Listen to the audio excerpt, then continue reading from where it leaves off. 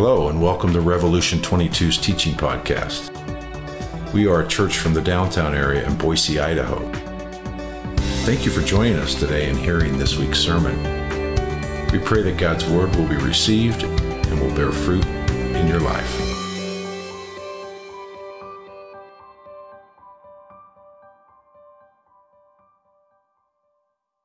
Thanks, John and team, for leading us in that beautiful time of worship. Good to be here with you here this morning. My name is Derek. I'm one of the teachers here. My family and I had a great chance to be a part of the church family camp last weekend. It was very fun. I hadn't been to a church camp in a while. As a family, I think I slept a total of 5 hours. There was no AC. I got sunburned and bit by mosquitoes. But it was a great time. No, it was awesome. I was seeing if I could wake us up a little bit there.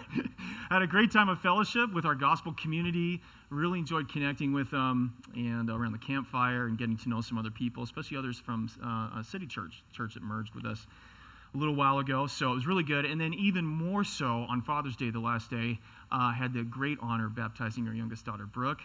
And that was really huge. Both my wife and I got to participate in that. So very thankful for that. A couple weeks ago, we looked at, from John chapter 8, how we know we can trust Jesus' authority.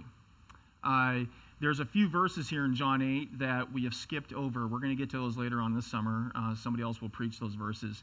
But today, we're going to look at Jesus' greatness over another person of greatness that's honored by the Jews. Jesus finds himself in the midst of an argument that becomes increasingly heated here in this chapter. In fact, it's one of the most heated in all of John's gospel. And it's because of what he claims about himself over that of a towering biblical figure as that of Abraham.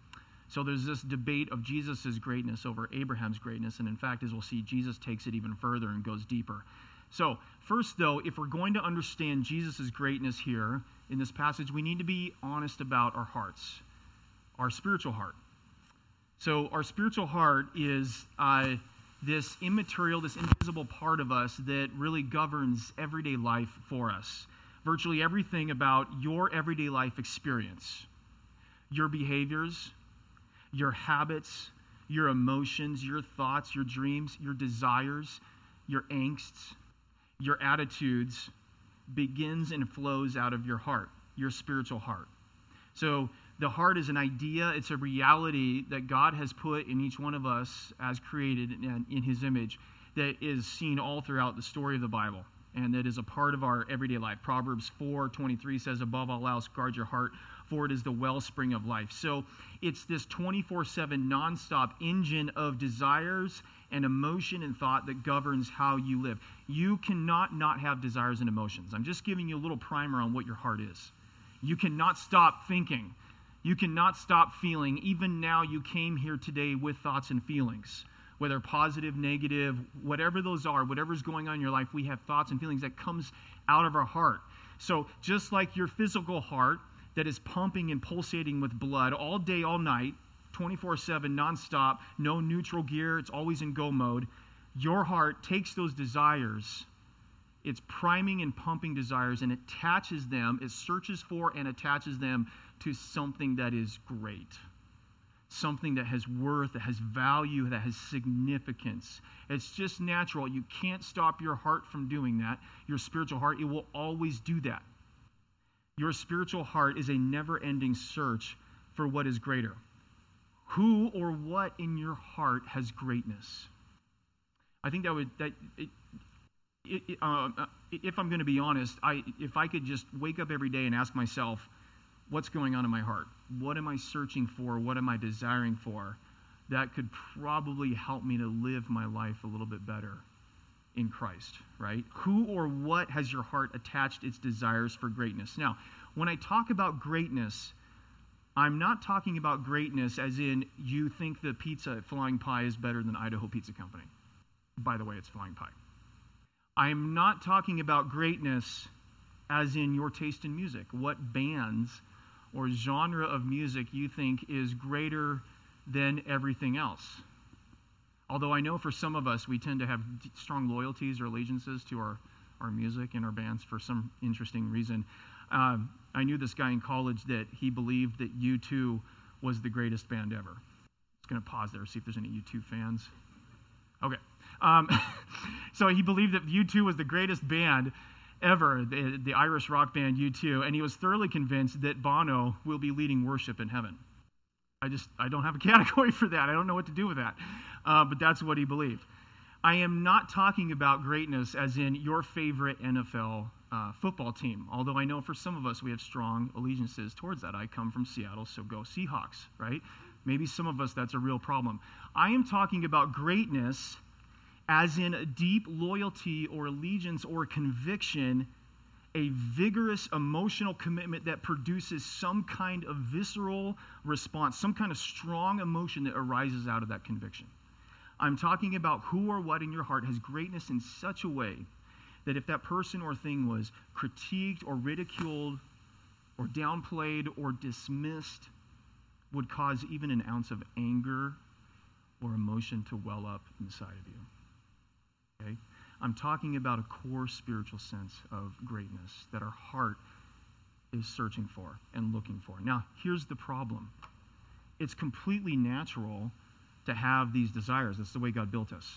It's completely natural to have these desires towards someone or something that has greatness.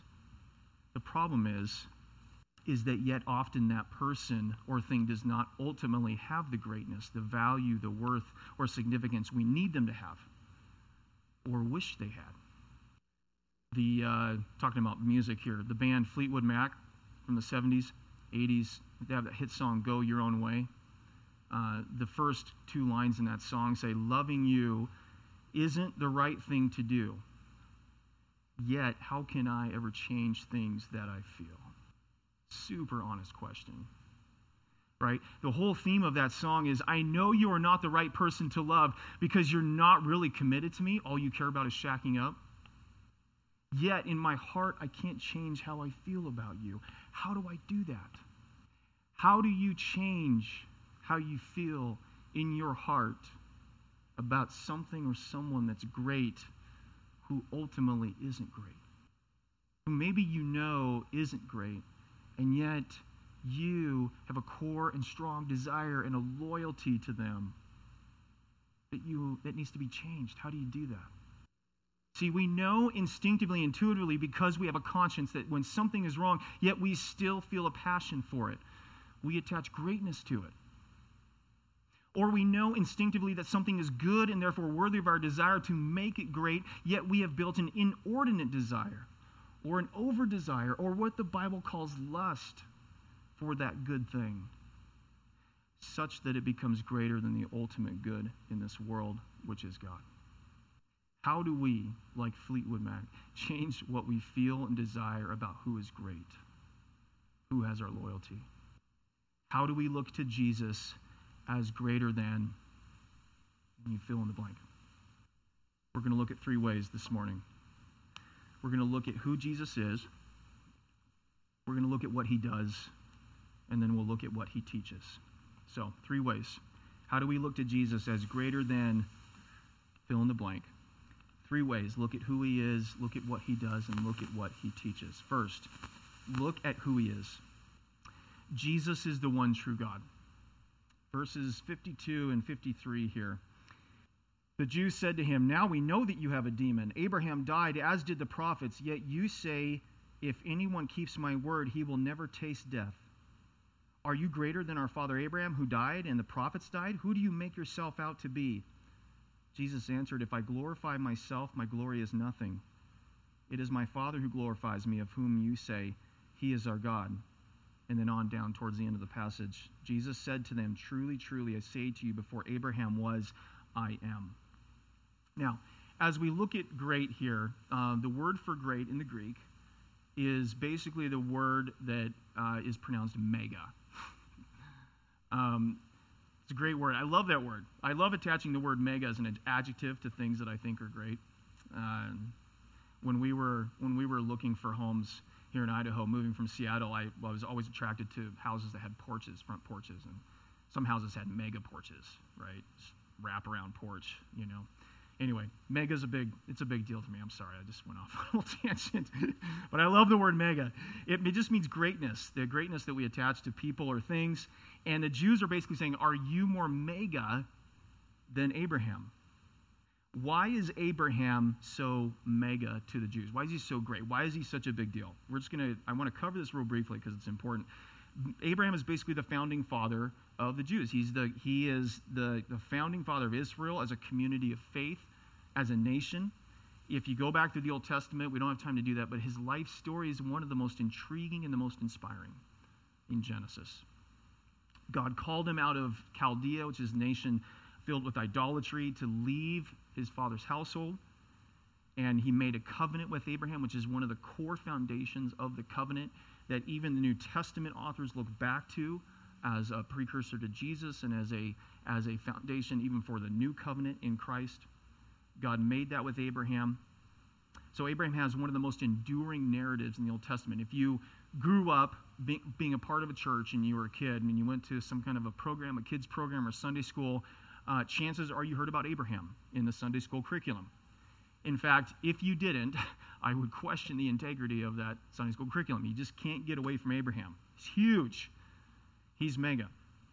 So Abraham is core to the identity of the Jews as a religious community. They look to Abraham as their mega, as their greatness, as having authority. And Jesus says, actually, before Abraham was, I am. And he takes it even further when he says, I am. He's saying, I am God. Now, those words, I have to help us understand what those words mean to us today. Because back then, to the Jews, to a first century Jew, it means something completely different than how we often would see it today. If you go up to someone on the street, just haphazardly, right, and you say, hey, look, before Abraham was, I am. They won't understand what you're saying. They won't recognize it. They'll give you the weirdest look. And they might, if they're nice, they might say, I'm sorry, are you quoting a movie? No, I tell you the truth. Before Abraham was, I am. Abraham who? Abraham Lincoln? You existed before Abraham Lincoln? Right? Awkward silence. And then they might walk away. But if you go up to a first century Jew and you say, before Abraham was, I am, you better be prepared to physically defend yourself. Because I am are trigger words for them. You don't just go around saying, I am. That's because to them, I am is God's personal name. It's the word and the name that he gave Moses at the burning bush in Exodus chapter 3, right before he sends Moses and commissions him to go and help lead his people out of bondage in Egypt. So for the Jews, the words I am, those are fighting words because they are God's personal name. They're so holy to them. The Jews would never even speak those words. They never speak the word God's personal name Yahweh, which means I am. So Jesus can go up to him and he says, I'm greater than Abraham. And the Jews might give him a funny look and be like, okay, whatever, that dude's crazy. But he says, before Abraham was, I am. And they're like, all right, let's take this outside. And I'm looking for the biggest rock I can find on the way out. You don't mess around with God's name, his personal name. And Jesus is claiming, guess what? I'm God. I am. I am Yahweh. To us in 21st century America, 20 centuries removed, 2,000 years, I am, you could say to someone, Jesus is God. You could try to convince them why they should believe in Jesus. And you say, Jesus is God. And they say, so? I don't believe in God. I don't believe God even exists. But if you say, Jesus has the authority and the right to define who you are, to tell you how you should live your life and critique you for how you have or haven't been living your life, that's when a fight might ensue. Because in our culture, nobody wants to be told how to live. Nobody wants to be told who they are. Nobody wants someone else having the right to speak over their life. It is still a question of authority, and it's a question of greatness. For a first century Jew, I am meant that Jesus is or that God is almighty, that Jesus is holy. He's the holy Yahweh. He has all authority in heaven and on earth. The authority there is just assumed. In 21st century secularized America, who may not care about God, but does care a lot about how they get to live their life, it means he has the authority and right to speak over your life, define your identity, and tell you how you should live. Now, his greatness, Jesus' greatness, and what we're talking about here is not an authoritarian greatness. It is a grace-filled, patient, faithfully loving greatness. The same God who proclaimed his personal name to Moses is also the same God who proclaimed his character to Moses later on in the book of Exodus, when he proclaimed to Moses, I am Yahweh, the compassionate, gracious God, slow to anger, abounding in love and faithfulness, maintaining love to thousands, and forgiving wickedness, rebellion, and sin. Yet I will not leave the guilty unpunished. So we have Jesus claiming to be I am, claiming to be God, not out of an authoritarian dictatorship, but out of grace, out of love. This is not Jesus' greatness coming in lightning bolts and saying, you will bow down to me and worship me, or else. This is Jesus' greatness coming to you humbly as a shepherd with grace and truth, full of grace and truth, coming to save you, heal you, and change you. So submitting to him in his greatness means submitting to his instruction and his counsel and his shepherding, his commands, in order to heal every aspect of your life. So my friends, do you know this man who claimed to be God is in fact God, who has all the authority and right to speak over your life with love, with grace and truth, who is committed to your personal holiness, wants to change and transform you for your good? Do you know him? Do you know this man who loves you, who calls you to trust him and submit to his wise and loving authority? So how do we look to Jesus as greater than all else? We look to who he is. He is the I am. He is God. Second, we look to what he does. Jesus gives you eternal life now. Notice what he says here in verse 49. Jesus answered, I do not have a demon, but I honor my Father, and you dishonor me. Yet I do not seek my own glory. There is one who seeks it, and he is the judge. Truly, truly, I say to you, if anyone keeps my word, he will never see death.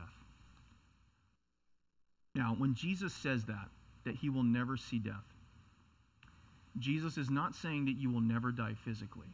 That's inevitable because of our sin.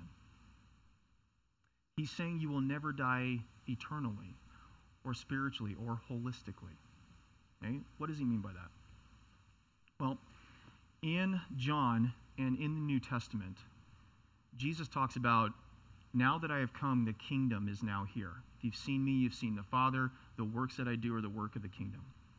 The kingdom of God is the reality of God's restoring all things under his righteous and loving rule, which means everything will be perfect, everything will be whole, everything will be at peace, everything will be full of grace and truth.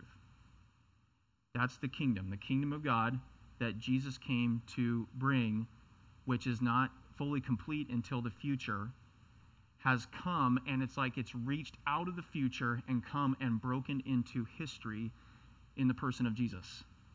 So the reality of this restoration that will happen when God recreates the heavens and the earth, new heavens and new earth, that John also talks about in Revelation, has reached back out of the future and began that work in history even now. And that's not just an external reality that happens around you. That reality happens first in you. It comes and it permeates and it pervades and it comes inside you to change you from the inside out. That's why in the gospel you're given a new heart to believe and obey. A new heart and a new spirit. That's why Paul can say that if you're in Christ, you're a new creation. The old has gone, the new has come. Anytime you see the word new in the New Testament, it's talking about this future kingdom reality that will one day be complete and perfect, that has started now in and through Jesus. That is happening inside you when you believe, and the Holy Spirit is doing in you. So I talked about maybe 2 weeks ago a little bit about resurrection, that one day that just like Jesus says, you will never see death. Your body, your dead, broken, decayed body will be resurrected to new, perfect, eternal life. You'll have a body that will never die. Well, that's not just a future thing for your body. Right now, even now, your spirit and your soul, the inner part of you is being resurrected, being renewed daily.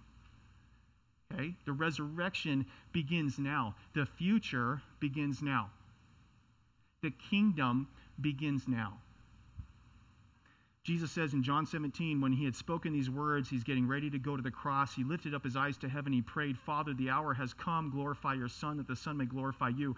Since you have given him authority over all flesh, to give eternal life to all whom you have given him. And listen to this. This is eternal life, that they know you, the only true God, and Jesus Christ, whom you have sent. He's not saying, well, you're going to know God in the future. He's saying you're going to know him now. He's saying eternal life begins now, is experienced now. My friends, see, Christianity is not just this great teaching or advice or instruction that is given to you so that you may follow it and just wait around till heaven happens. No, Christianity is a revelation, and it's a powerful experience by God by his Spirit happening in you now through Jesus, so that you may become new. So the work of eternity, the work of the kingdom, the work of resurrection is happening in you now. Do you see that? That's what Jesus does. He gives you eternal life now. Christianity proclaims an announcement of good news that sin, your sin, my sin, our brokenness, the death that is awaiting us, Satan have been defeated and will one day be completely wiped from the picture. Through faith in this good news, this announcement of victory, Christianity is offering you an opportunity to experience eternal life starting now. A changed life, a transformed life, a resurrected life. So the beauty and the power of resurrection is a dynamic reality of the kingdom that happens here now. That's what Jesus does. He gives that to you. He makes that happen inside you. Thirdly and lastly, look at what Jesus teaches. Jesus teaches relationship by faith, not religion. Verse 39. They answered him, Abraham is our father. Jesus said to them, if you were Abraham's children, you'd be doing the works that Abraham did. But now you seek to kill me, a man who has told you the truth that I heard from God. This is not what Abraham did. Further down, he says, why do you not understand what I say? It is because you cannot bear to hear my word. You are of your father the devil, and your will is to do your father's desires. He was a murderer from the beginning, has nothing to do with the truth, because there is no truth in him. When he lies, he speaks out of his own character, for he is a father and the father of lies. But because I tell you the truth, you do not believe me. Which one of you convicts me of sin? If I tell the truth, why do you not believe me? Whoever is of God hears the words of God. The reason why you do not hear them is that you are not of God. How is Jesus teaching relationship by faith and not religion here? Well, first he shows us how the ways that he shows us relationship by faith is different than and in conflict with religion. And there's three ways he does that. First, notice what he says. He says that if you were Abraham's children, you would be doing the works that Abraham did. But now you seek to kill me. This is not what Abraham did. So Abraham was a man. In his story, he lived by faith, not by sight. He lived by faith, and out of that faith and that trust, he had obedience out of a humble heart. So in Genesis 26, I want to mention this real briefly because it's really important. In Genesis chapter 26, Abraham's dead, but his son Isaac is renewing the covenant with Yahweh. God is renewing the covenant with his son Isaac. And God says, I will multiply your offspring as the stars of heaven, and will give to your offspring all these lands, and in your offspring all the nations of the earth shall be blessed. Those are pretty much the exact same words that God told Abraham, his dad. Because Abraham obeyed my voice and kept my charge, my commandments, my statutes, and my laws. So that's a really important phrase right there, because later on, after Israel leaves Egypt, God gives them all those laws, right, as a part of the covenant. And he says throughout, this is a catchphrase, keep my charge, my commandments, my statutes, my laws. Did you notice what's happening here? Abraham, it is being said of Abraham that he fulfilled the law, that he kept God's commandments 400 years before a law was even given in Genesis. How did he do that? He did it by faith.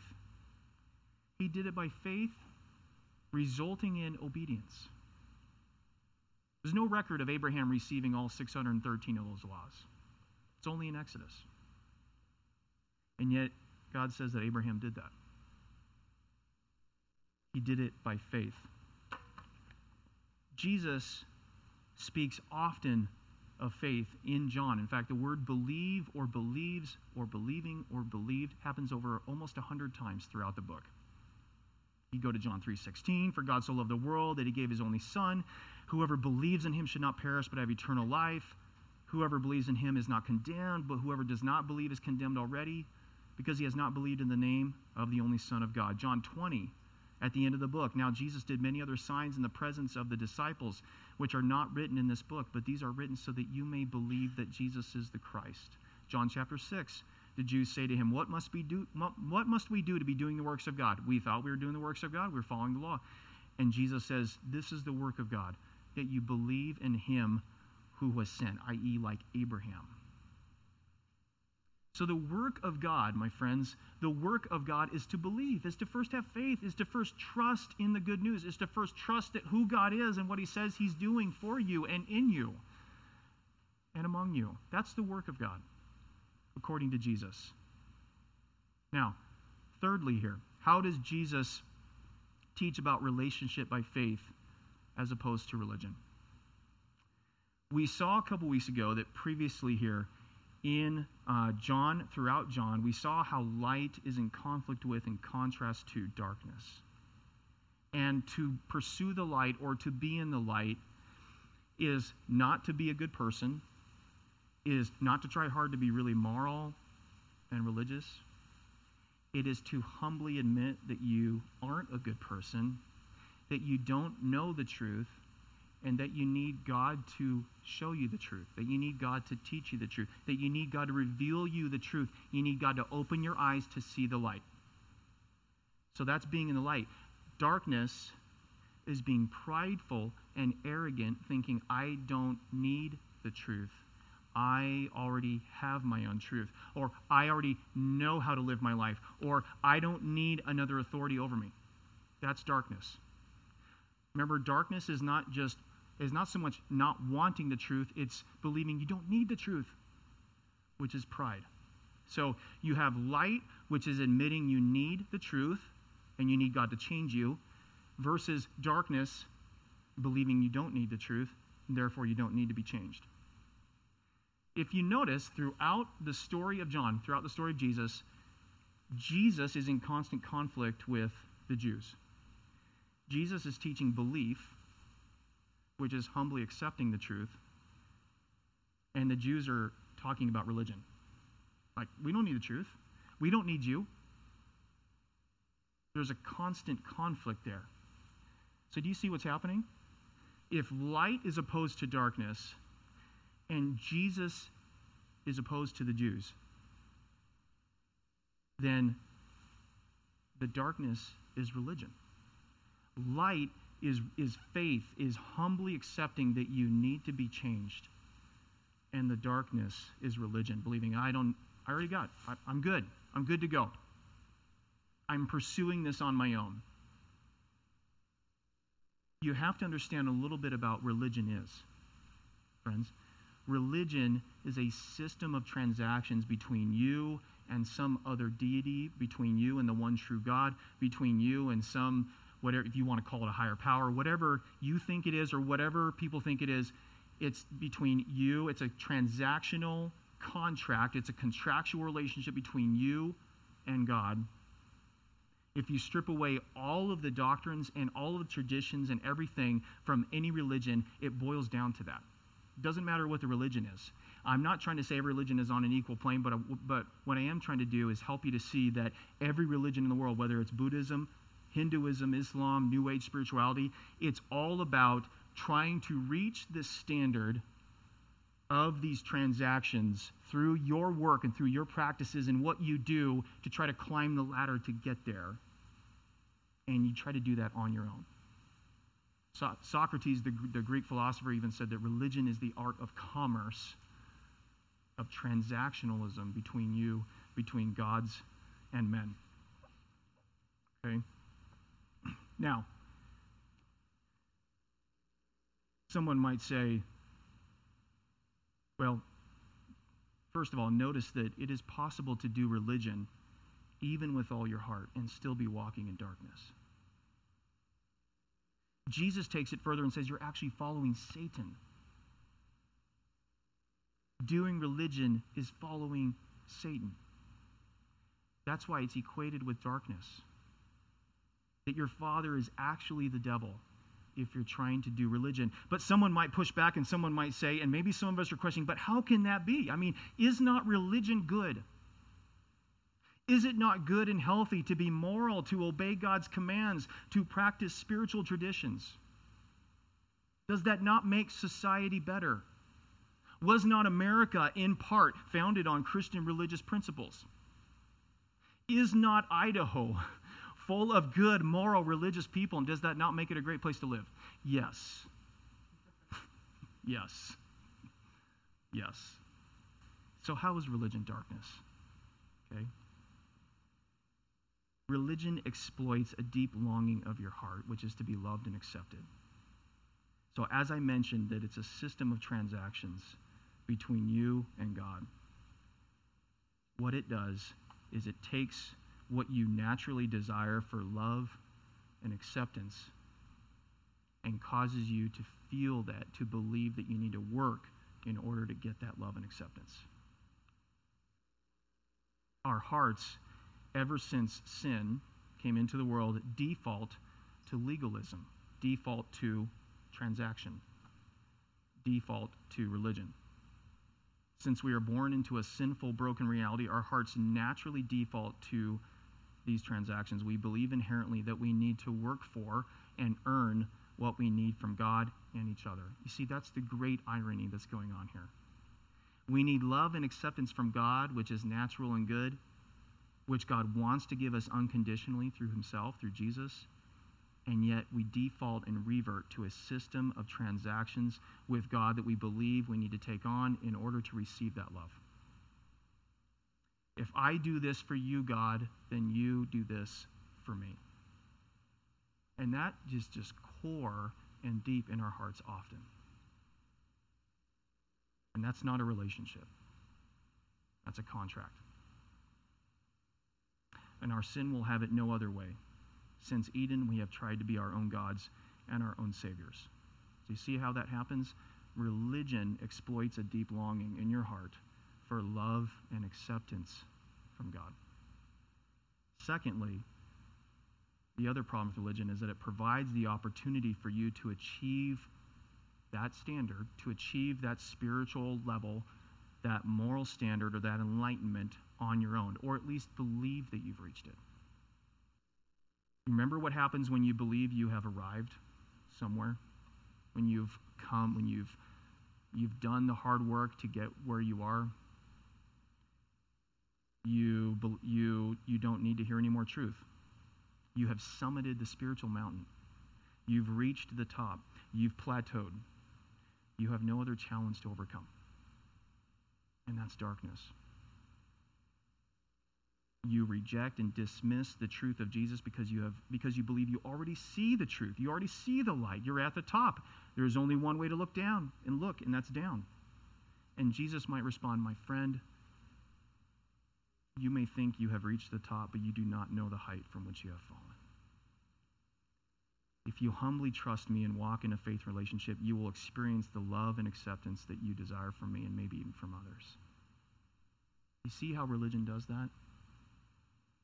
Religion can be a good thing, but in the gospel here, it's not what God has designed and desired. He desires a faith relationship. Humbly accept the truth. Humbly submit to it.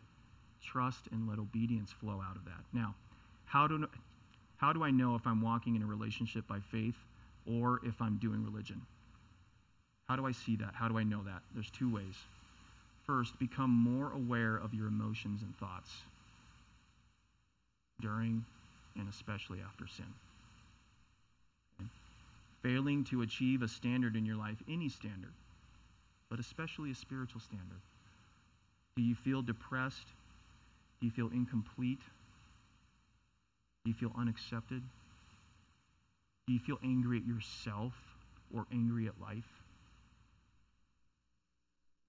Do you feel self-deprecation? Do you loathe yourself? If you answer yes to any of those questions, there's a good chance that you're leaning towards religion or doing it. So that's the first way how you know.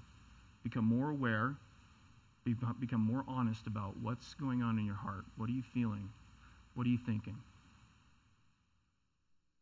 And how self-focused those emotions and thoughts are. Secondly, are you taking on a project of self-atonement? What do I mean by that? When you sin, any sin, but especially the socially acceptable sins or the more shameful sins, do you try to atone or make up for those on your own? What does that look like? Do you minimize your sin, saying to yourself, it's not that bad of a sin. I mean, at least I didn't murder. See how you're comparing and contrasting there? Do you compare your sin with others? Do you admit, well, I sinned, but, at least it's not an addiction. Just a one-time thing. Or every so often. Or maybe it's an addiction, but you compare it with other addictions because you believe that your addiction doesn't have as bad of consequences as other addictions might. That's atonement. You're trying to make up for it. You're trying to cover over it. You're trying to, sweep it away. It's atonement. You're trying to do it on your own. Maybe you try to reason it away. Maybe it was a horrible sin, but but you believe that it was a unique circumstance. You just tell yourself, I was having an off day. Wasn't really myself. Shouldn't happen again. Right? Maybe you make self-promises that you'll be better next time. How many of us have done that? Maybe for some of us, self-atonement looks like focusing on doing good things for people for the next few days to sort of even the balance, right? You sin and you feel horrible about yourself, so you do good things to kind of equalize it, right? And make yourself feel a little bit more balanced, a little more better. Doing good things, trying to be righteous. Maybe you shame yourself, and maybe there's a lot of negative self-talk. And you believe that if you feel bad enough about yourself, and you tell yourself that you're no good, that you never do anything right, and you hope that God's up in heaven just agreeing with you, saying, yeah, you don't do anything right. My friends, it's all atonement that you are trying to do on your own. All of it. Jesus teaches relationship by faith, not religion. Religion will lead you to try to atone for your sin on your own. The gospel, though, says that Jesus advocates for you and he atones for you. In one of the letters that John writes later on in the New Testament, he says in 1 John chapter 2, my little children, I am writing these things to you so that you may not sin.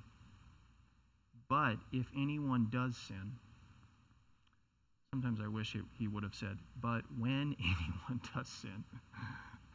But I think he means that as well. But if anyone does sin, we have an advocate with the Father, Jesus Christ the righteous. He is the propitiation or the atonement for our sins, and not for ours only, but for the sins of the whole world. When John says that we have an advocate in Jesus, it means that Jesus defends you.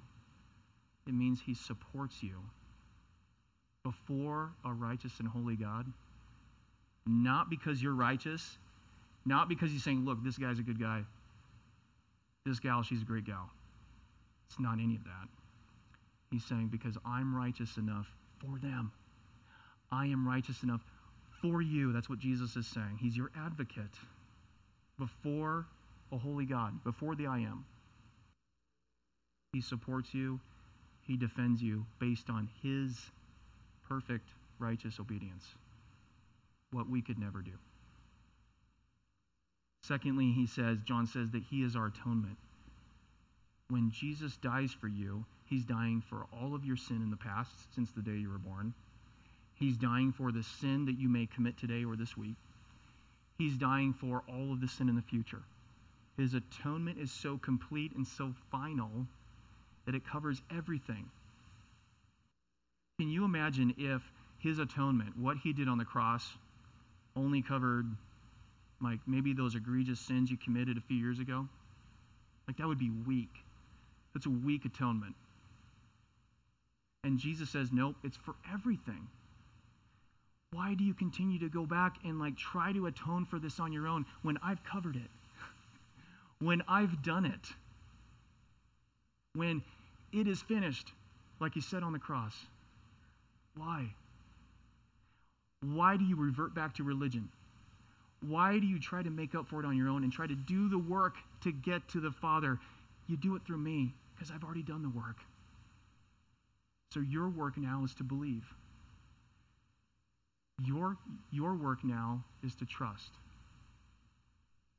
Your work now is to see that and humbly accept it and humbly submit to it. My friends, I want Jesus. I want his greatness. I want the I Am. I want the eternal life that he gives me now. I want what he teaches, which is faith. I don't want religion. I want that to permeate my heart. I'm going to pray, and we're going to go into a time of communion. I'd like to have the worship band come up. Father, thank you for this truth. Thank you. I pray for all of us here that we would want this. Please, Father, if you are doing a work in any of our hearts this morning, that it would be complete, that we would submit. Holy Spirit, we need your conviction on our heart. Even now, I feel like my heart's convicted. I want you, Jesus. We want you. I pray that we would want you more. Your greatness, change our hearts, that only you can do.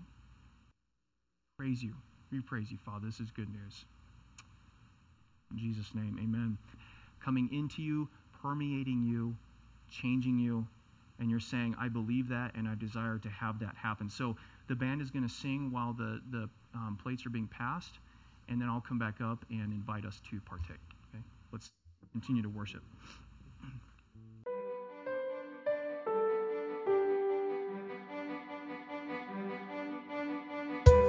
Thank you for listening to our podcast.